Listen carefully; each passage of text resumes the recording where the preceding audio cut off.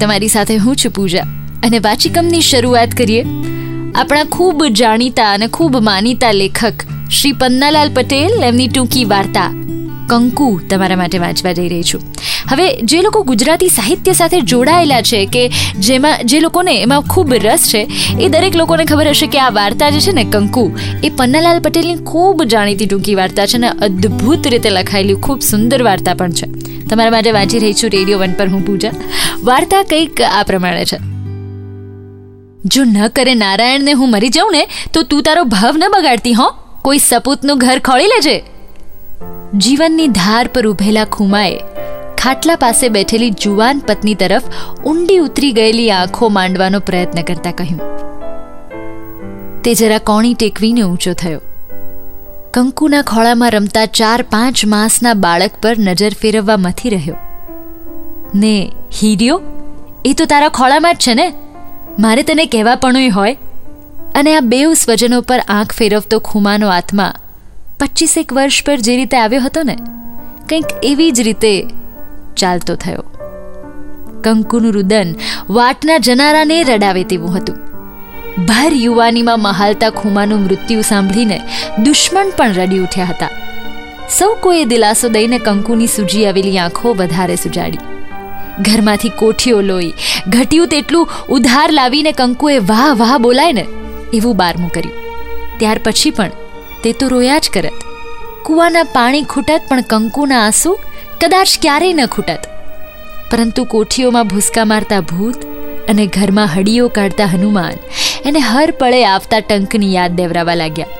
વળી ઘરડાશાણા પણ કહેતા હતા, આમ રોઈ રોઈને હીર બાળીશ તો છોકરો શું ધાવશે.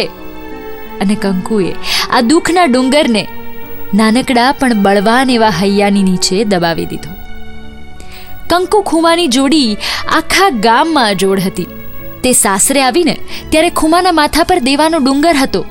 તન તોડ મહેનત કરીને બેઉએ ઠીક દેવું ભર્યું. ત્યાં વળી ડોસા ડોસીની મરણ ક્રિયા પાછળના ખર્ચાઓએ હતા ત્યાંના ત્યાં લાવીને મૂક્યા. પણ હવે તો જુવાન જોત ખુમાના બાવડા અને કંકુની ચીવટ જોઈને મલકચંદ શેઠ પણ લેણાનો આંકડો લંબાવવા તૈયાર હતા. ત્યાં તો ખુમાએ દગો દીધો ને મલકચંદને પોતાની ગણતરી ઊંધી પડતી લાગી. કંકુને આજુબાજુના સગાઓએ કંઈ આબરૂદારનું ઘર માંડવા કહ્યું, પણ કંકુ ન માની. વિધુરોએ, અરે એક પત્ની હયાત હોવા છતાંય ઘણા જુવાનોએ પણ કંકુને સોને મઢી દેવાના તો ઘરની રાણી કરીને સ્થાપવાના એમ અનેક પ્રલોભનો દેખાડ્યા. પણ એ એકની બે ન થઈ, એ તો ન જ થઈ. એટલું જ કહેતી, ભગવાને રાજાના કુંવર જેવો છોકરો દીધો છે, પછી મારે કોઈનો ઓશિયાળો રોટલો ખાવાની શી જરૂર છે. અને ખોળામાંના બાળકને ચુંબન કરી, કાલ મોટો થશે ને તમારી નજર આગળ ગેડી દડો રમીને ઘરે આવશે એમ કહીને પૂછવા આવનારના મોંમાં કાયમ માટે પથ્થર કૂટી બેસાડી પાછા કાઢતી. ગામ લોકો કોઈ તેના હાથનું ભાતું ખાવા તો કોઈ તેના મીઠા ફળ કે નજર મેળવવા માટે, કોઈ દયાથી તો કોઈ સગાઈથી પ્રેરાઈને ખેતર વાવી દેતા. અને કંકુ ઉછળતા અનાજને નિંદી રખેવાળી કરતી. દીકરાને જેટલી જ કાળજી લઈને પોતાનો ગુજારો ચલાવતી. પણ ખુમા સાથે જે કામ રમત માફક કરતી તે જ કામ આજે તેને અનેક ગણું મુશ્કેલ લાગતું. નીંદતા ઘણી વાર આંખોમાં જળજળી આવી જતા અને તે ઘાસને બદલે ધાનનો છોડ નીંદી નાખતી. ખુમાનું 2-4 દિવસનું ગામતરું પણ કંકુ માટે અસહ્ય થઈ પડતું. ત્યાં તો આ જીવનભરની એકલતા એ કેમ કરીને વેઠી શકે. અને ખુમાએ પણ એને લાડ લડાવવામાં ક્યાં કસર રાખી હતી. ગામના યુવાનોમાં ખુમો એક શોખીન જીવડો ગણાતો. તેનું ગુલાબના ફૂલઘાટનું છોગું જોઈ યુવતીઓ પોતાની જાતને કમનસીબ માનતી. યુવાનો અદેખાઈ કરતા અને આ બધું ઓછું હોય તેમ કંકુ જેવી છેલછબીલી સહચારી મળી. કંકુ પણ ખુમાને ટપે તેવી હતી. તેની યુવાની જોઈને યુવાનો ઘેલા થતા, આધેડો જુવાન દેખાવા મથતા, જ્યારે વૃદ્ધો પોતાની યુવાનીને સાંભળતા. ખુમાએ પોતાનું છોગું બગડે તો ભલે, પણ કંકુના બરડા પર હિંચકા ખાતી કસોના ગોટાનો રંગ ઝાંખો નહોતો પડવા દીધો. ઘેલા ખુમાને રોજ કંકુમાં કંઈક નવીનતા દેખાતી. કોઈક દિવસે કંકુની ગરવી ડોકમાં હિંચકા લેતો કીડિયાનો હાર જોઈ રહેતો, તો કોઈક દિવસ એ અણિયાળા નાકના કાંટા તરફ તાકી રહેતો. કોક દિન કાપડાની કસના બરડા સાથે રમત કરી રહેલા ફૂમતાના મોતી ગણતો, તો કોક દિન ડંબેલ જેવા ઘાટીલા ઉતારવાળા પગના કલ્લા ફેરવતો. આમ ઘેલછામાં પડેલા ખૂમાએ કંકુને પણ ઘેલી ભાન ભૂલી કરી મૂકી હતી. અને આજે એ ઘેલછા ભર્યા 5 વર્ષના અનેક પ્રસંગો યાદ આણી કંકુ કોકવાર ભાન ભૂલી હસી રહેતી તો કોકવાર ધ્રુસકે ને ધ્રુસકે રડી ઉઠતી. પણ એ રુદનમાંએ ભર ઉનાળાની બપોર રણમાંથી ચાલ્યો જતો પથિક દૂર ઠંડી છાંયડી જોઈને ઉતાવળે પગ ઉપાડે ને તેમ કંકુ બાળક સામે જોઈને ઉત્સાહમાં આવતી, હિંમત મેળવતી. કાલ મોટો થશે આ ને મારા દુઃખના દંત સુખમાં ફેરવાઈ જશે. કંકુના શેઠ મલકચંદ ગામડે આંટો મારવા આવતા ને ત્યારે કંકુની ખબર લેવી ભૂલતા નહોતા. તેને હિંમત આપતા અને કહેતા, કંકુ, ધન્ય છે ધન્ય તને ને તારા મા બાપને. તે તો સાસરિયાની અને પિયરિયાની બેઉની આબરૂ વધારી. નહીં તો વાણિયા બામણ જેવો આ નાતરિયા નાતમાં તે કોણ રંડાપો ગાણે? કાંઈ જોઈએ તો લઈ જવું હો, કાલે સવારે હીર્યો મોટો થઈ જશે. હોય એ તો 10 કો સુખનો ને 10 કો દુઃખનો. અરે મલકચંદ કાકા, તમે તો ભગવાનનું માણસ છો. નહીં તો આટલું દેવું માથે હોય ને બૈરા માણસને કોણ ધીરતું હશે? ગળગળી થઈને કંકુ કહેતી. કંકુ આટલા દુઃખમાંય હસતી, પહેલા જેવું જ. પણ પહેલાનું હાસ્ય રડતાને હસાવતું, જ્યારે અત્યારનું હસતાને પણ રડાવી મૂકતું. વાઘ જેવા ધણીના જીવતાય મશ્કરી કરવાની હિંમત કરનાર જુવાનો અત્યારે સામે આંખ ઊંચી સુદ્ધા નહોતી કરી શકતા. સૌ કોઈ ડરતા, કંકુથી નહીં, કંકુની ત્યાગમૂર્તિથી. ચોમાસામાં વહેતા ઝરણા માફક વહી જતો સમય કંકુને માટે તો શંકરની જળાધારી જેવો જ હતો. પણ તે એણે જ જે ધીરજ અને હિંમત સાથે પસાર કર્યો, 10 વર્ષ ખેંચી કાઢ્યા. કંકુ એકવાર શેઠને ત્યાં પૈસા લેવા ગઈ. એમને કંઈક આનંદમાં જોઈને વાત કરી, મલકચંદ કાકા, આવતે વર્ષે તો હળ ઊભું કરવું છે, બળદના રૂપિયા આપશો ને? તે તને કોણે ના કહી છે? તારા કરતાં તો હું ઉતાવળો થયો છું. મને તો ક્યારે મારા ઘરાકનું ઘર સૌની હારે આવી જાય એમ જ થયા કરે છે. અને હસવાના પ્રયત્ન સામે ઉમેર્યું, આજ ઊભું કરે તો આજ આપું તને. અને કંઈક આપતા હોય તેમ હાથનો અભિનય કરીને હવા ઉડાડીને લઈ જાય તેવા કાગળિયાથી પવન ખાવા લાગ્યા. તમારી તો પૂરી મહેરબાની છે, કંકુએ ઉપકાર ભરી આંખો સાથે શેઠ સામે જોઈને ઉચ્ચાર્યું. પણ તમારા લોકોને ક્યાં એનો હિસાબ પડ્યો છે? કહીને શેઠે આછા મલકાટ સાથે કંકુ તરફ તાકી રહ્યું. કંકુની નજર મળતા જ આડું જોઈ ગયા અને વળી પાછા પેલા કાગળિયાની હવા ખાવા માંડ્યા. અલબત્ત કાન તો કંકુ તરફ જ હતા. કંકુ બોલી, એવું તે કંઈ હોય શેઠ? તમે અમારી ખરી વખતે લાજ રાખો ને તમારો હિસાબ ન ગણીએ એ બને ખરું? હવે લાજ ને બાજ તો ઠીક મારા ભાઈ, સૌ કોઈ ગળ્યાની લાલચે એઠું ખાય છે. દરેક વખતે લાજ શબ્દને ઘરાક આગળ ધરતા શેઠને આજે એ શબ્દ ખૂંચ્યો હોય તેમ લાગ્યું હતું. કંકુને શેઠ નાના થતા લાગ્યા. બોલી, તમે ગમે તેમ કહો, પણ મારાથી તમારો પાઠ ભૂલાય ખરો મલકચંદ કાકા? શેઠ કંઈ બોલવા જતા હતા ત્યાં તો સામી દુકાને કપડાની પોટલી બાંધતા એક જણે બૂમ પાડી, કંકુ બૂન, ઘેર આવવું છે ને? કંકુએ પેલાને હકારમાં જવાબ આપતા ફટ્ટ દઈને પોટલી સાંભાળી. લો બેસો મલકચંદ કાકા, અને અમે તો બેઠા જ છીએ ને. આવું કંઈક બબડતા મલકચંદ તરફ કંઈ ધ્યાન ન આપતા પગથિયા ઉતરી પડી. રસ્તામાં વિચાર કરતા કંકુને શેઠ આજ કંઈક કાલા કાઢતા હોય ને તેમ લાગવા માંડ્યું. ના ના, એવો તે કંઈ માણસ નથી ને, એવો હોય તોય મારે શું? આમ શેઠને ભૂલવા જતા તેમના જ વિચારોમાં ગડમથલ કરતી કંકુ ઘરે આવી. શેઠની ઉંમર લગભગ 40ની હતી, પણ દીઠે તો 45ના જ લાગતા હતા. પેટની ફાંદ ઉપર સ્વભાવ પણ વૃદ્ધત્વ તરફ ઘસડાઈ રહ્યો હતો અને તેથી જ તો એમની ઉંમરના ઘરાક પણ એમને કાકાથી જ સંબોધતા હતા ને. ગામડાની કંગાળ વસ્તી દોહી દોહીને 10,000 રૂપિયા ખર્ચી મલકચંદ 2 વાર પરણ્યા. પણ પહેલી 2 વર્ષમાં, જ્યારે બીજી 4 વર્ષ સહચાર આપી, મલકચંદને અડધી વાટે રવડતા મૂકીને પેલા ભવનું લેણું લેવા આવી હોય ને તેમ ચાલતી થઈ. બીજી બાજુ નાત જાતમાં વાત ફેલાઈ ગઈ, ગમે તેમ પણ મલકચંદ બૈરી ખાવું છે એ તો ચોક્કસ. પણ આ માન્યતા બંધાયા પછી 20,000 ખર્ચે તો પણ કોઈ છોકરી આપે? મલકચંદે પણ બૈરાના નામથી હાથ ધોઈ નાખ્યા અને એમના 65 વર્ષના ડોશી પણ હવે તો આશા છોડીને મરવાને વાંકે જ જીવી રહ્યા છે. બીજે જ વર્ષે કંકુએ હળ ઊભું કર્યું. હળ હાંકવા સિવાયનું બધું જ કામ પોતે જ કોઈ નવા ઉત્સાહથી કરતી. અને 2 વર્ષમાં તો એણે રંડાપાના 10 વર્ષમાં જેટલું દેવું થયું હતું ને એ બધુંય ભરી દીધું. શેઠ દરેક ઘરાકને કંકુનો દાખલો આપતા. જોયું, પેલી કંકુએ એકલે હાથે 2 વર્ષમાં 6 રૂપિયા વાળ્યા. હુક્કા પીઓ હુક્કા, તમારાથી તો વળી રહ્યું. એને ધોળે દિવસે આંગળીથી તારા દેખાડતા. કંકુને છોકરાના પીળા હાથ કરવાની લગ્ની લાગી. એક વહેલી સવારે ઉઠી શેઠને ગામમાં આવીને એણે વાત પણ કરી. ખેડૂતોને જીવન વ્યવહારના સંચાલક વાણિયા ન હોત ને તો કોણ જાણે ખેડૂત વર્ગની શી દશા થઈ હોત. કંકુના શેઠ મલકચંદ ખુશ થયા. વાહ, પછી તો કંકુ ખાટલે બેઠી બેઠી વહુ પર રાજ ચલાવવાની. શેઠ હસ્યા, પણ એ હાસ્યમાં મીઠાશને બદલે ખારાપાટ જેવા પોતાના જીવનની ખારાશ સાવ દેખાઈ આપતી હતી. પણ એ બધું તો તમારી કૃપા હોય તો ને. આશાભરી આંખે કંકુ તાકી રહી. કેટલાનો ઉપાડ થશે? પોતાના જીવન વિચારોમાં ઘૂમતા શેઠે પૂછવા ખાતર પૂછ્યું. તમારું ક્યાં અછાનું છે? કાલ સવાર તો ગલા ડામોરનો દીકરો પરણાવી આપ્યો છે. તો શેઠે પૂછ્યું અને ભારે શ્વાસ લઈને કંકુ તરફ તાકી રહ્યા. 1 મણ ગોળ અને 6 રોકડા. ધાન તો ઘરમાંથી નીકળશે ને ઘી ઉછીનું મળી આવશે. હા, લુગડા. શેઠ વચ્ચે જ બોલી ઉઠ્યા. હવે સમજ્યા મારા ભાઈ. મણ ગોળ, 30-40 લુગડા ને 6 રોકડા, એટલું જ ને ઘી માટે બીજે જવાની શું જરૂર છે? પણ એકવાર તું હીરિયાની સગાઈ તો કર. કંકુનો 7 નવાઈનો દીકરો પરણે ને હું ન ધીરું એમ કેમ બને?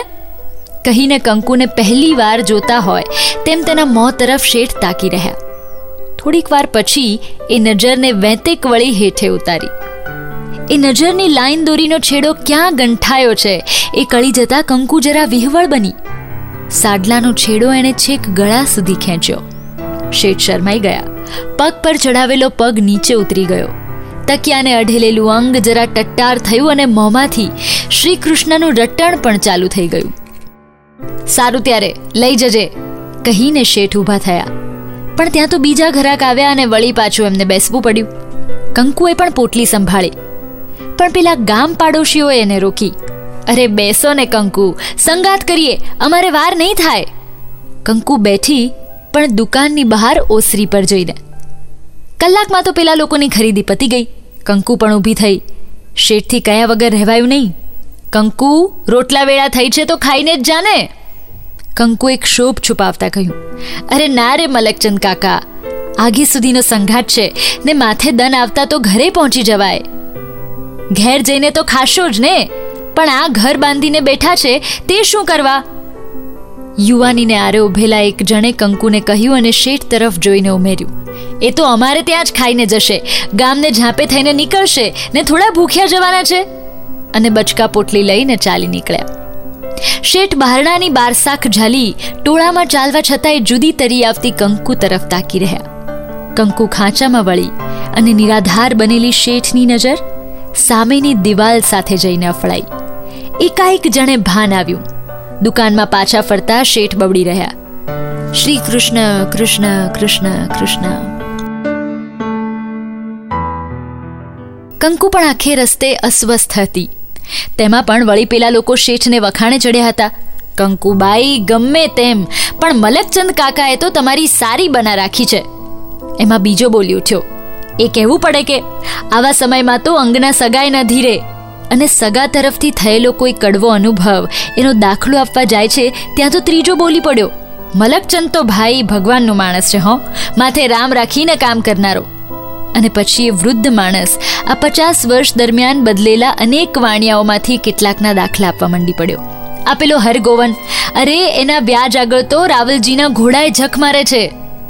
પણ આ બધી વાતોમાં કંકુને કંઈ જ રસ પડતો નહોતો, બલકે વહેમ પણ ઉઠ્યો. પોતાની આગળ શેઠના આવડા વખાણ કરવાનો અર્થ બીજો તો નહીં હોય ને? અને મનમાં શેઠના સ્વભાવનું પૃથક્કરણ કરવા લાગી કંકુ. આમ તો શેઠ લુચ્ચો લાગે છે. ના ના, એણે મારું શું બગાડ્યું છે? ઉલટાનું પાછું વળીને જોયા વગર ધીરે જ જાય છે. નહીં તો એને શી લાય? છોકરો કુંવારો છે તો મારે છે, એને તો નથી ને. એનાથી એક ભારે શ્વાસ લેવાઈ ગયો. બાપડો 2 ફેરા પૈણ્યો તોય કરમમાં રોટલાનું દુઃખ ઊભું ને ઊભું. બળી એ વાણિયાની નાત, બધું દુઃખ વેઠાય પણ રોટલાનું કેમ કરીને વેઠાય?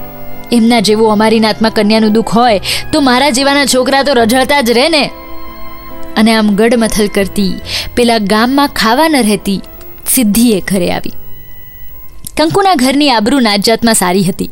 અધૂરામાં પૂરું, કંકુના જીવન યજ્ઞે સોનાનો ઢોળ ચડાવ્યો હતો. વિધવા હતી, ઘરમાં કોઈ કામ કરનાર ન હતો, છતાંય સૌની હારમાં ફાળો આપતી. અને પરોણા ચાકરીમાં, એમાં પણ એણે જરા સરખોય ફેર નહોતો પડવા દીધો. તેથી જ તો દીકરાની સગાઈ થવામાં પણ જરા સરખી મુશ્કેલી ન નડીને બીજે જ મહિને લગ્ન રાખ્યું. કંકુનો આનંદ માતો નહોતો. હિરિયાની વહુને મારા કલ્લા આપીશ, એને 10-12 વર્ષ પર પોટલી બાંધીને હાલ્લામાં મૂકેલી કીડિયાની માળાઓ, ઘૂઘરિયાળી વીંટીઓ, બંગડીઓ અને મોતી જડેલ કાપડાની કસો વગેરે નાના નાના શણગાર કાઢીને વહુ માટે તૈયાર રાખ્યા. આવશે એટલે ચૂલો તો એને જ સોંપવાની બહુ દન મજૂરી કૂટી. હવે તો એ બેમનું સંભાળશે અને આજથી 18 વર્ષ પર વધુ બનીને આવેલી પોતાની જાતની જગ્યાએ હિરિયાની વહુને ગોઠવીને તરંગે ચડતી પોતાનું પોતાપણું કંકુ ભૂલી બેઠી. કંકુ વિવાહનો વહોરાચાર કરવા શેઠને ત્યાં જવાની હતી. ત્યાં તો ઉઘરાણીએ નીકળેલા શેઠ જ એકવાર કંકુને ત્યાં આવી ચડ્યા.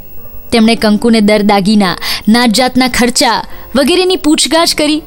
સૌ ઘરાકની કરે ને તેમ, પણ કોઈ જુદી જ લાગણીથી. ટોળે વળી બેઠેલા ગામ લોકો શેઠની ઉદારતા તરફ ડઘાઈ રહ્યા. કોઈને તો આ બાઈ માણસે સાચવેલો વટ વ્યવહાર જોઈને અદેખાઈ પણ આવવા લાગી. કંકુ આભાર નીચે દબાતી આર્જવતાની ખાસ જરૂર ન હોવા છતાંય બોલી, મલકચંદ કાકા, હું તો તમારે જોડે છોકરો પરણાવવા નીકળી છું. હા, તે શેઠ માણસને તો એક ઘરાક વસ્તુ થશે, આવી વેળામાં હતોપો નહીં દે, ત્યારે આવા ધેંગા શેઠ પછી ખોળે શું કામ? એના બાપ મારી જાનમાં આવેલા એ તો મને આજે સાંભળે છે. ઘડપણ સાથે કુસ્તી કરતા ગલાડોસાએ આનંદનો ઘૂંટડો ગાળતા કહ્યું, છોકરા તો માથુર કાકાના ને. હુક્કાનો દમ લેતા ઉમેર્યું, ખોટું કેમ બોલાય? એમણે તો કંકુ વહુને દોહલી વેળામાં હથોપો દીધો છે. કંકુના કુટુંબમાંથી એક આધેડે કહ્યું, પણ કંકુએ વ્યવહાર પણ સાચવ્યો છે. વાયદો ચૂકી નથી, મારાથી ના કેમ પડાય? શેઠે આંખના ભવા ચડાવીને ગામ લોક આગળ ન્યાયની વાત કરી અને બોલ્યા વગર રહી ગયેલા બીજા ઘરાકોના વખાણ સાંભળ્યા અણસાંભળ્યા કરી ઘોડી પર સવાર થતા કંકુને કહ્યું, રૂપિયા તો જાન ઉઘલાવવાને આગલા દને જ લઈ જજે, અને ગોળ ઘી એ તો આવીશ ને ત્યારે તોળી આપીશ. કહીને ઘરાકોની ચંદી ખાઈને ઊંચાઈ કરતા પહોળાઈમાં વધારે ફાલેલી માણકી ઘોડીની લગામ ખેંચી. શેઠને વિદાય આપવા માટે આંગણામાં આવી ઉભેલા લોકો તો હજુય અંદરો અંદર શેઠના વખાણ કરતા હતા. ત્યારે કંકુ એ વખાણથી મૂંઝાતી હોય તેમ ચાલતી ઘરમાં ગઈ. 2 દિવસ પછી કંકુ ગોળ, ઘી અને કપડાં લેવા માટે ગઈ. શેઠે માંગ્યા કપડાં કાઢી આપ્યા, બલકે કંકુ માટેનો સાલ્લો તો મોંઘા મૂલનો એના ના કહેવા છતાંય વળગાડ્યો. વેઢા ગણ્યા વગર લઈ જાને છાની માની, તારું મન દુખાતું હોય તો પડતર ભાવ આપજે, ને આટલો એક મારા તરફથી ઓડીશ તોય રોકડ રૂપિયાની આડત જાણે અડધો આનો લીધી તી એમ ગણીશ. શેઠ જાણે બોલતા બોલી ગયા હોય તેમ એકદમ ઊભા થઈ ગયા. લેહેડ, વખારમાંથી ગોળ તોડી આપું તને, કહીને ચાવીઓનો જુડો લઈને બહાર નીકળ્યા. પગથિયા ઉતરતા ઉમેર્યું, દુકાનની સાંકળ ચડાવતી આવજે. વખારનું તાળું ખોલતા શેઠનો હાથ ધ્રુજતો હતો. વીંછીની પૂંછડીના આકારની હાથેક લાંબી ઉલાળા કૂંચી કંકુને આપી.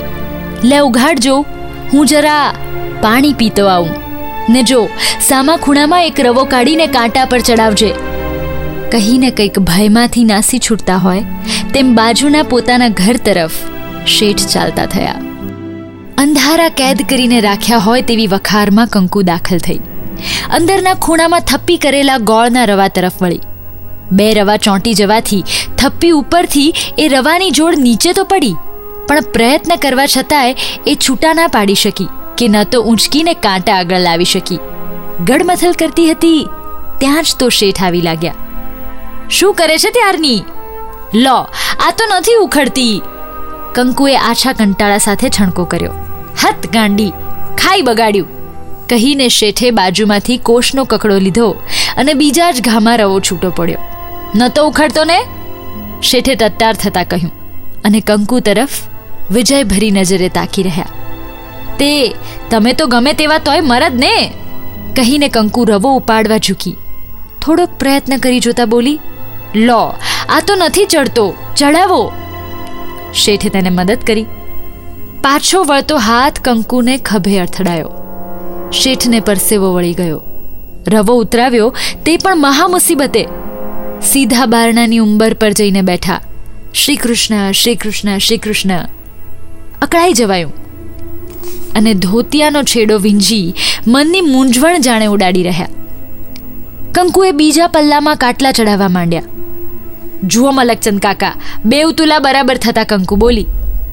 શેઠે કાટલાનો સરવાળો 2-3 વખત કર્યો, ત્યારે જ તોલનો હિસાબ બંધ બેઠો. પણ ત્યાર પછી ન તો એ બારદાન બાદ કરવામાં પડ્યા કે ન તો પૈસા ગણવામાં વળ્યા. એ તો પેલા માપ ઉતારીને એક બાજુ મૂકતી કંકુ તરફ જાણે એની સાથે નજરનો છેડો ન ગંઠાઈ ગયો હોય તેમ તાકી રહ્યા. કંકુ, એક વાત પૂછું? હસવાનો પ્રયત્ન કરતા શેઠ બોલ્યા. કંકુએ શેઠની આંખોના માપ માપ્યા. એને એ વાત પૂછવાની ના પાડવાનું મન પણ થયું, પણ ના પાડવાની હિંમત ન ચાલી. શું શેઠ? પૂછીને રવા ઉપર ચોંટેલા ઘાસના તણખલા ઉખાડી રહી. કંકુ, તે નાતરું કેમ ન કર્યું? શેઠના અવાજમાં ગંભીરતા અને લાગણી તો ભારોભાર હતી. કંકુને વીજળીના ઝબકારા માફક સૌભાગ્ય જીવન યાદ આવ્યું અને ઉડી ગયું. સ્વસ્થ થતા એ બોલી, હીરિયાને મેલીને જતા જીવ ન ચાલ્યો શેઠ. હવે હીરિયો એનું સંભાળે એવો થઈ ગયો છે. મને પૂછે તો તારું નાતરું કરી લે, હજુ શું બગડી ગયું છે? છેલ્લું વાક્ય બોલતા શેઠની નજર કંકુના ઉપર ઠરી.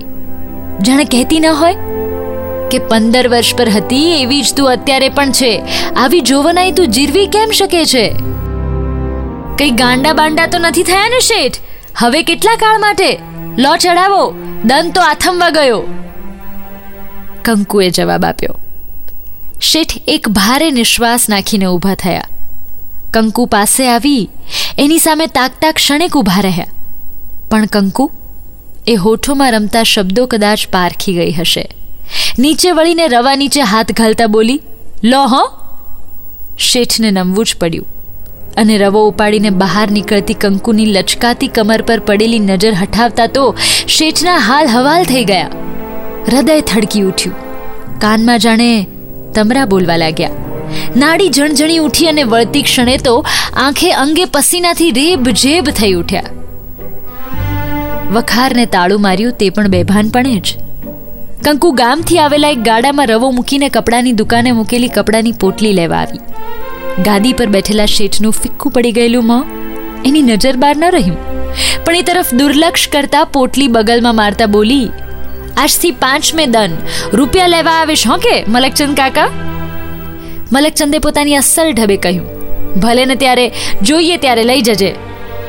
અને આંખો મીચીને 5-10 મિનિટ પર આવેલા પેલા ભયંકર તોફાનમાંથી બચાવી લેનાર શ્રી કૃષ્ણનો ભારોભાર ઉપકાર માની રહ્યા. માથે પોટલી મૂકી પંથ કાપી રહેલી કંકુને ઊભી વાટે આજ અનેક વિચાર આવવા લાગ્યા. 5 દિવસ પછી પેટનો દીકરો પરાયો થશે. જેટલો વહુનો એટલો માનો ઓછો રહેવાનો, ને રહેશે તોય કેટલે કાળ? કોણ જાણે કેમ પણ કંકુને જીવનમાં આજ પહેલી જ વાર એકલતા લાગવા માંડી. જાણે પોતાની ફરજ પૂરી થતાં નિષ્ક્રિય ન બની બેઠી હોય. છોકરાને ગણેશ બેસાડ્યો. જીવનમાં લીધેલા આ લહેવાના આનંદ અતિરેકથી હોય કે ગમે તેમ, પણ કંકુ કોઈ પણ દિવસ કરતા આજ વધારે ગંભીર હતી. વરરાજાના પોશાકમાં શોભતા હીરિયા તરફ એ તાકી રહી. એ પૈણવા આવ્યા ત્યારે આવડા જ હતા ને, બરાબર આવા જ, જાણે એકને ઉઠાડીને બીજાને બેસાડો. અને હીરિયાના લાલ સાફાનું છોગું બરાબર કરવા લાગી. ખુમાના જેવું જ તો. ગામ લોકોએ પણ આ આનંદમાં ભાગ લીધો. જુવાન યુવતીઓએ આંગણામાં ઘેર માંડીને ગાણા આદર્યા. વર્ષોથી સૂનું પડેલું ઘર તથા આંગણું ગાજી રહ્યું. સૌને ગોળ ધાણા વહેંચાયા. ગીત ગાવામાંથી નવરી પડેલી ગામની સ્ત્રીઓને હર્ષની મારી જાણે ભાન ભૂલી બેઠેલી કંકુને સ્વાગતનું ભાન કરાવ્યું. કંકુ હાથમાં પાણીનો ઘડો અને આંખમાં પ્રેમની સરિતા વહાવતી બહાર આવી. સરખી સરખી સ્ત્રીઓએ એથી વધારે વળી ઠેકડી કરી. જાન જવાને આગલે દિવસે કંકુ રૂપિયા લેવા ગઈ. શેઠે બીજા ઘરાકોની લેવડ દેવડ પતાવી એમના જીવનનો અમુક અંશ જમા ઉધાર કરીને સૌને રજા આપી. કંકુના ખાતામાં 120 રૂપિયા રોકડા અને 7.5 આડતની ઉધારી કંકુનો અંગૂઠો લીધો.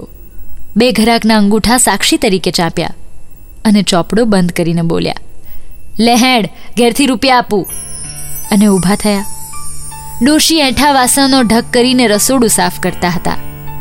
કંકુએ કહેવા વાટ ન જોતા પેલા એઠા વાસણ પણ માંજી દીધા.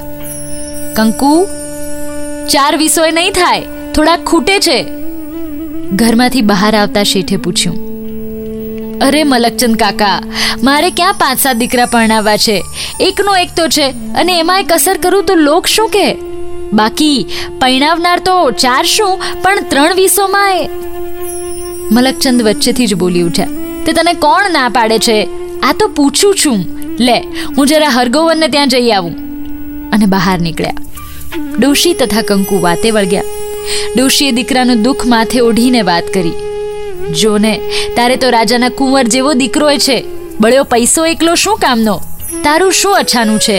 આ મલકચંદને 2 વાર પરણાવ્યો તો એકે ન છાજ્યું. આવી વેળા જોવા કરતા તો ભગવાન મોત આપે તો સારું. ડોશીની ઊંડી ઉતરી ગયેલી આંખના ખાડા છલકાઈ આવ્યા. કંકુને પણ દુઃખ થયું. હોય બા, એ બધી આપણા હાથની વાત થોડી છે. ભગવાનને ગમ્યું તે ગમાડ્યા વગર કઈ છૂટકો છે? હવે આંસુ ઢાળો ન ઢાળો, શું કામનું એ બધું? એટલામાં તો મલકચંદ શેઠ દાખલ થયા. એમની ચાલ અને મોં પરથી લાગતું હતું કે કંઈક ગડમથલમાં પડી ગયા છે. બોલ્યા, શું વિવાહ ઉઘડ્યા છે? જ્યાં જુઓ ત્યાં રૂપિયાની તાણ. કંકુનું તો મોં પડી ગયું. મલકચંદ કાકા, ગમે તેમ કરો, મારી લાશ તમારા હાથમાં છે. તમારો ગણ નહીં ભૂલું. તમારા રૂપિયા દૂધે ધોઈને ભરી દઈશ. કંકુએ ભોંય ખોતરતા કહ્યું. મલકચંદ એને બહાના કરતા લાગ્યા. તે ઘરમાંથી કાઢી આ ભાઈ, કોઈકનો વર કુંવારો રખાય? ડોસી બોલ્યા. માથાકૂટ તો કરવી જ પડશે, તોય કંઈ ચાલે એમ થોડું છે?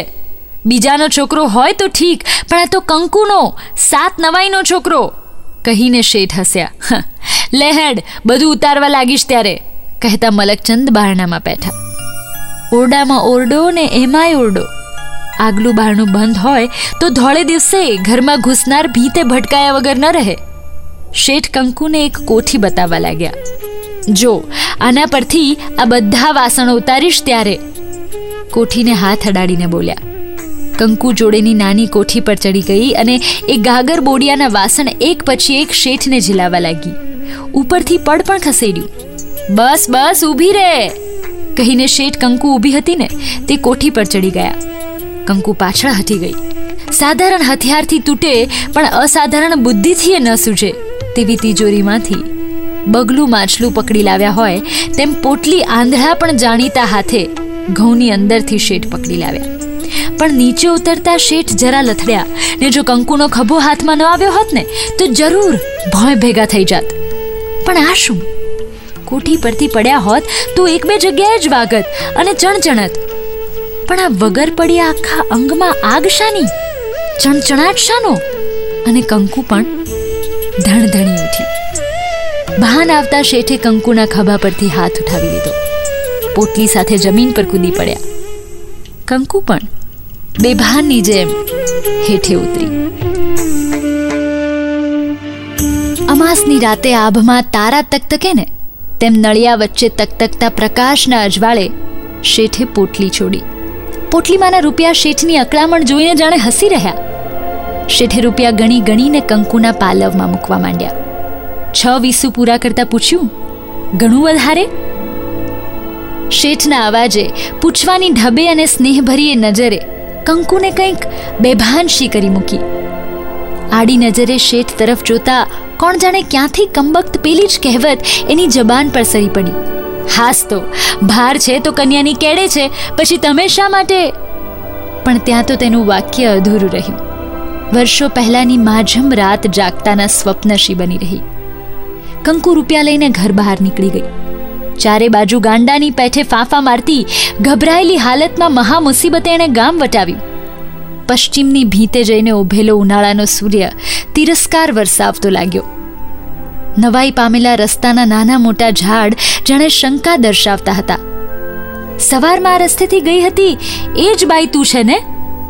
એક શાંતિભર્યા સ્થાન પરથી તો કંકુથી રડી પડાયું. સારું થયું કે અંધારું પડી ગયું હતું, નહીં તો ધોળે દિવસે ગામમાં પેસવાની એની હિંમત પણ કદાચ ન રહેત. અરે, અંધારું હતું છતાં એણે પોતાનું મોં સાડલાના છેડે આડે સંતાડ્યું હતું. ઘરમાં આવીને એણે પહેલું કામ નાહવા ધોવાનું અને ઠાકોરજીની આગળ ઘીનો દીવો કરવાનું કર્યું. પથ્થરના એ બેડોળ મુખાકૃતિવાળા ભગવાન આગળ એણે ઘણી બધી માફી માંગી, સારી પેઠે આંસુ વેર્યા, પણ તોય અંતરમાંથી પેલી જલન તો ઓછી ન જ થઈ. 12-13 વર્ષના રંડાપા પર જ નહીં, આખા જીવતર પર આ નાનકડી ચિનગારીએ જાણે દવ જ ફેરવી વાળ્યો હતો. હરિયાની જાન ઉઘલી, પણ કંકુમાં આનંદનો છાંટોય નહોતો. લોક કહેતું કે એ તો આવા અવસરે મુએલાની ખોટ સાલે, દીકરો પરણીને આવ્યો, બૈરાઓએ ગાયું પણ ખરું. માતાના બોલ વીરે વિસારી મેલ્યા, સાસુના બોલ વાલા લાગ્યા હીરાભાઈ વીરા, મેલોમાં રેજો. કંકુને આ ગીતે વિચારતા કરી મૂક્યા. પોતાનો થઈ રહેલો ખૂમો એને યાદ આવ્યો. હાસ તો હવે હીર્યો વહુનો રે, તેટલો મારો ઓછો રહેવાનો હતો. એ તો દુનિયાનો ધારો છે. અને એનાથી ધ્રુસકે ને ધ્રુસકે રડી પડાયું. કોણ જાણે કેમ પણ કંકુને જાણે જીવન કાર્ય પૂરું થયું હોય ને તેમ હવે મજા જેવું નહોતું લાગતું. તેને મૃત્યુને કંઈક વાર નોતર્યું, પણ જો એમ માંગ્યા મોત આવતા હોત તો દુનિયામાં દુઃખનું નામો નિશાને હોત ખરું. પણ હીરિયાના પરણ્યા પછી મહિનો વહી ગયો ને એ જ ઢબે બીજો મહિનો પણ પસાર થઈ ગયો. ત્યારે તો અરે પેલું માંગેલું મોત આવ્યું હોત ને તો પણ હવે શાંતિથી તો ન જ મરી શકત. માનવીથી, અરે માનવીની છાયાથી પણ એ છેટી રહેવા લાગી. દિવસો મશીન ગનની ગોળીઓની માફક જવા લાગ્યા. ગામની અનુભવી 1-2 ડોશીઓને કંકુની હેડચાલમાં ફરક લાગ્યો. ઘરને ખૂણે વાત પણ પૂછી, પણ કંકુએ છેડાછૂટ ના જ પાડી. આ તમે શું વાત કરો છો કાકી? ખરે બપોરે રણ વટાવ્યું ને આ નમતે પોરે મારે તે કઈ દન ઉઠ્યો હશે, કહીને કંકુ હસવા લાગી. પણ પેલી ડોશીઓને તો એ હાસ્યમાં માતૃત્વની રેખાઓ વધારે સ્પષ્ટ દેખાઈ. વિચારમાં પડી ગયેલા ગલા ડામોરની વહુએ તો કહ્યું પણ ખરું, જો તું સાચું કહેતી હોય કંકુ વહુ, તો મારા આ પાળિયામાં હવે ચપટી ધૂળ નાખવી જ બાકી રહે છે. પણ તોય કંકુએ તો એ જ મક્કમતાથી ના પાડી.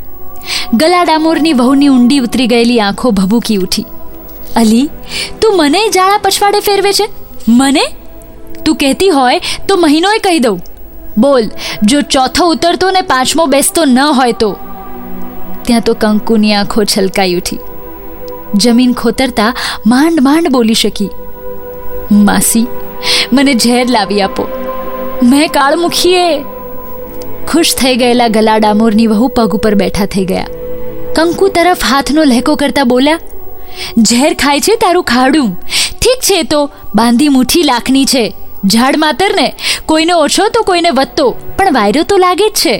અને પગ પર ખસતા કંકુની છેક નજીક આવીને ધીમેથી પૂછ્યું, પણ એ કાળમુખાનું નામ? કંકુએ મૌનથી જ નામ દેવાની ના પાડી. પેલી બીજી ડોસીઓએ પણ એને ખૂબ સમજાવી, બેસતું આવે તો એ પીટ્યા સાથે જ તારા લુગડા પહેરાવી દઈએ વગેરે લાભની વાત પણ કરી. પણ તોય કંકુએ નામ તો દૂર રહ્યું, પણ વહેમમાંથી એ લોકોને 12 ગાંવ છેટે રાખ્યા. એ જ અંધારી રાત્રે ગામના 2-4 બુઢ્ઢા ભેગા થયા અને એકમેકના કાન કરડી ખાતા વાત કરવા લાગ્યા. જુઓ ધના ડામોર, આ મોંઘા કટારાના આખા થડિયાની આબરૂ જાય, નાત જાતમાં જાણ થાય ને તો અરે આપણને કોઈ કન્યા ન દે, કન્યા. આ 4 ઘરડાઓમાં ઘરડા એવા ગાલ ડામોરે વાત કરી. કહેવું પડે કે ગમે એમ કરીને દાટીએ છૂટકો. ધના ડામોરે હકાર ભણ્યો, પણ પેલા હરામખોરનું નામ તો જાણત. ત્રીજાએ કહ્યું, જાણ્યા હવે, તું નહીં ને તારો ભાઈ. મારા ઘરમાંથી પૂછી જોયું પણ કહે છે કે મારા કટકા કરો તોય નામ તો નહીં જ લઉં. એ અસ્ત્રીની જાત હઠે ભરાઈ એટલે કદી નહીં કહેવાની. ગલા ડામોરે કહ્યું, પછી તો તમે એને કરવાનું શું? કહીને ત્રણે તરફ તાકી રહ્યા. થોડીક વારની ઘૂસપૂસ પછી ગામના એ પુરુષો એમણે ગામમાંથી જ એક પોતાની જ નાતના વિધુરને બોલાવી મંગાવ્યો. ધના ડામોરે વાતની શરૂઆત કરી, જો કાળિયા, એક જણીના લુગડા તારી વેરે પહેરાવીએ પણ એની આબરૂ ઢાંકે તો. મૂરખ હોય તો ના પાડે, ગલો ડામોર બોલી ઉઠ્યા. ઘણી સ્ત્રીઓ આંગળિયાત છોકરા લઈને ક્યાં નથી આવી, ને આવો ઘાટ ઘડી ઘડીને ખાવાનો ઓછો હતો. એ તો એ જરા વાટ ભૂલી, ને તો તારા જેવાના ભાગ્ય હોય ક્યાંથી? કાળુ કંકુની નાતનો જ હતો. ઉંમરે પણ 35થી વધારે નહોતો. 25 વર્ષની ઉંમરે વહુ વગરનો થયો, પણ એક તો રસિકતા ઓછી, તેમાં વળી બાજરીની ખોટ એટલે રહી ગયો. બૈરીનું નામ સાંભળીને એના મોંમાં પાણી વળી ગયા. હૃદય થડકવા માંડ્યું અને બોલી ઉઠ્યો, પણ કાકા, ના પાડે છે જ કોણ? તો કબૂલ છે ને? મોતી બોલી ઉઠ્યો. કાળુ જરાક અચકાયો. ગલા ડામોર તરફ નજર નાખતા પૂછ્યું, પણ કાકા કંઈ નામઠામ? હવે તું એકવાર હા ભણ ને. અમે કરતા હોઈશું તો કંઈ ખોટું તો નહીં જ કરતા હોઈએ ને. એમ તો હમણાં ઘણાય ઊભા થાય, પણ આ તારા બાપનું મોઢું યાદ આવ્યું ને પાછું આબરૂવાળું ઘર. બાકી જો તારી ના હોય ને તો... કાળુ ગલા ડામોરની વચ્ચે જ બોલી ઉઠ્યો. અરે તમને ગમતું હોય તો બસ ત્યારે, એમાં વળી શું મને પૂછવાનું છે? મોતીને થયું કે કાળુ કદાચ બરાબર ન પણ સમજ્યો હોય અને પૂછ્યું, તું સમજ્યો તો છે ને? મને ખામ તો લાખ રૂપિયાનું છે, પણ જરા... ત્યાં તો ગલા ડામોર ચીડાઈ ઉઠ્યા. તમે શું મોતીભાઈ? અને કાળુ સામે જોઈને બોલ્યા, માથાવટી તો ગમે તે લુગડાનીએ દેવાય, પણ એ જરા શોભતી હોય તો સારું ને. બાકી જો તારી ના... કાળુ વળી પાછો બોલી ઉઠ્યો, પણ એ તો હું ક્યાં નથી જાણતો. તમે જે કરો એ 16.5, પછી છે કંઈ તો બસ ત્યારે, કહીને ગલા ડામોરે કાળુને ઘેર જઈને તૈયારી કરવાનું કહ્યું. કાળુ ઘર તરફ ચાલતો થયો. રસ્તામાં એ અંધારી રાતે એની નજર આગળ સ્ત્રીના રૂપમાં કોઈ લાલ લુગડું ફરફરી રહ્યું. સારું હતું કે એ પેલી વ્યક્તિનું નામ નહોતો જાણતો, નહીં તો અલબેલી કંકુની કલ્પના કદાચ એને ગાંડો જ કરી મૂકત. વળતી પ્રભાતે જ ગામમાં વાત ફેલાઈ. કંકુએ કાળુના લુગડા પહેર્યા. 2 દિવસ સુધી તો ગામની પાણિયારીઓએ એકમેકના કાન કરડ્યા કર્યા.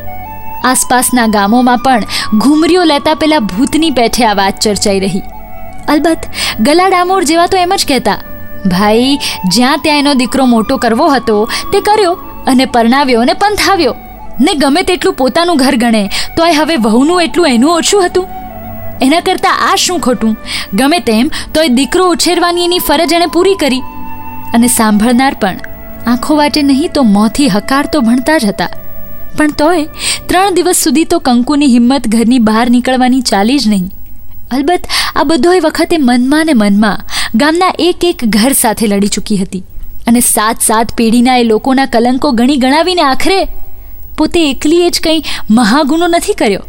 એ મન સાથે ઠસાવી 4થે દિવસે એ ઘરની બહાર નીકળી. ઢોર ઢાખર બહાર બાંધ્યા ને બેડું લઈને પાણી ભરવા પણ ગઈ. લોકોએ એની સાથે વાત પણ કરવા માંડીને તે પહેલાની જેમ જ. અને મહિના પછી કંકુ પોતે પણ પોતાનો પગ લપસ્યાની આ વાત જાણે ભૂલી ગઈ. એક મધરાતે ગામની ડોશીઓને કાળુની કોઈ પાડોશી બાઈએ જગાડી. ચાલો ને જરા, કંકુ દખી છે. અને એ પાડોશીઓએ ખાસ તો ગલા ડોમોરની વહુએ ભલભલા ડોક્ટરોને પણ બાજુમાં ખડા કરી દે તેવી આવડતથી બાળકને જન્મ અપાવ્યો. કાળુએ આવેલી સ્ત્રીઓના નાયા ધોયા પછી દીકરો જન્મ્યાના હર્ષમાં સૌને ગોળ વહેંચ્યો. પાછલી રાત્રે બધા છૂટા પડ્યા, પણ છેલ્લા બાકી રહ્યા એક ગલા ડામોરના વહુ. આજ સુધી એ નાયા પણ નહોતા, અને કોણ જાણે કેમ જોઈ કોઈ ચિત્ર ચિકિત્સક વિવિધ દ્રષ્ટિકોણથી ચિત્રને નિરખે ને તેમ કંકુના પાસામાં પડેલા પેલા તુરતના જન્મેલા બાળકને આ ડોશી નિરખી રહ્યા હતા. એકાએક ડોશીના મોં પરની કરચલીઓ તંગ થઈ આવી. હોઠ પણ ફફડી ઉઠ્યા. મારો પીટ્યો મલકો! એમની તકતકતી ઉઠેલી આંખોએ શેઠની છૂટી મુકાયેલી કોથળીમાંથી પ્રવાહ વહેતો ચળકતો દેખ્યો ન દેખ્યો ને અદૃશ્ય થઈ ગયો. હવે શું? અને એક ભારે શ્વાસ લેતા મન સાથે બબડી રહ્યા, જા રે જા. અરે આ કંકુએ મારા જેવીને એક જરીક સરખા ગંધ બી ન આવવા દીધી, તોય તું પાકેલી બોરડી પેઠે ઝંઝડાઈ જાત મલકા. કોણ જાણે કેમ પણ અંતરમાં એવો તો ખીજવાટ ઉઠ્યો કે કંકુને ત્યાં નાવા ધોવા પણ ન રહી શક્યા. રસ્તામાં જાણે બિલાડીના હાથમાંથી ઉંદર ન છટકી ગયો હોય તેમ બોલી ઉઠ્યા, જા રે જા મલકા. એ તો એમ કે કંકુ જેવું લાખેણું માનવી મળ્યું, નહીં તો જા રે જા મલકા.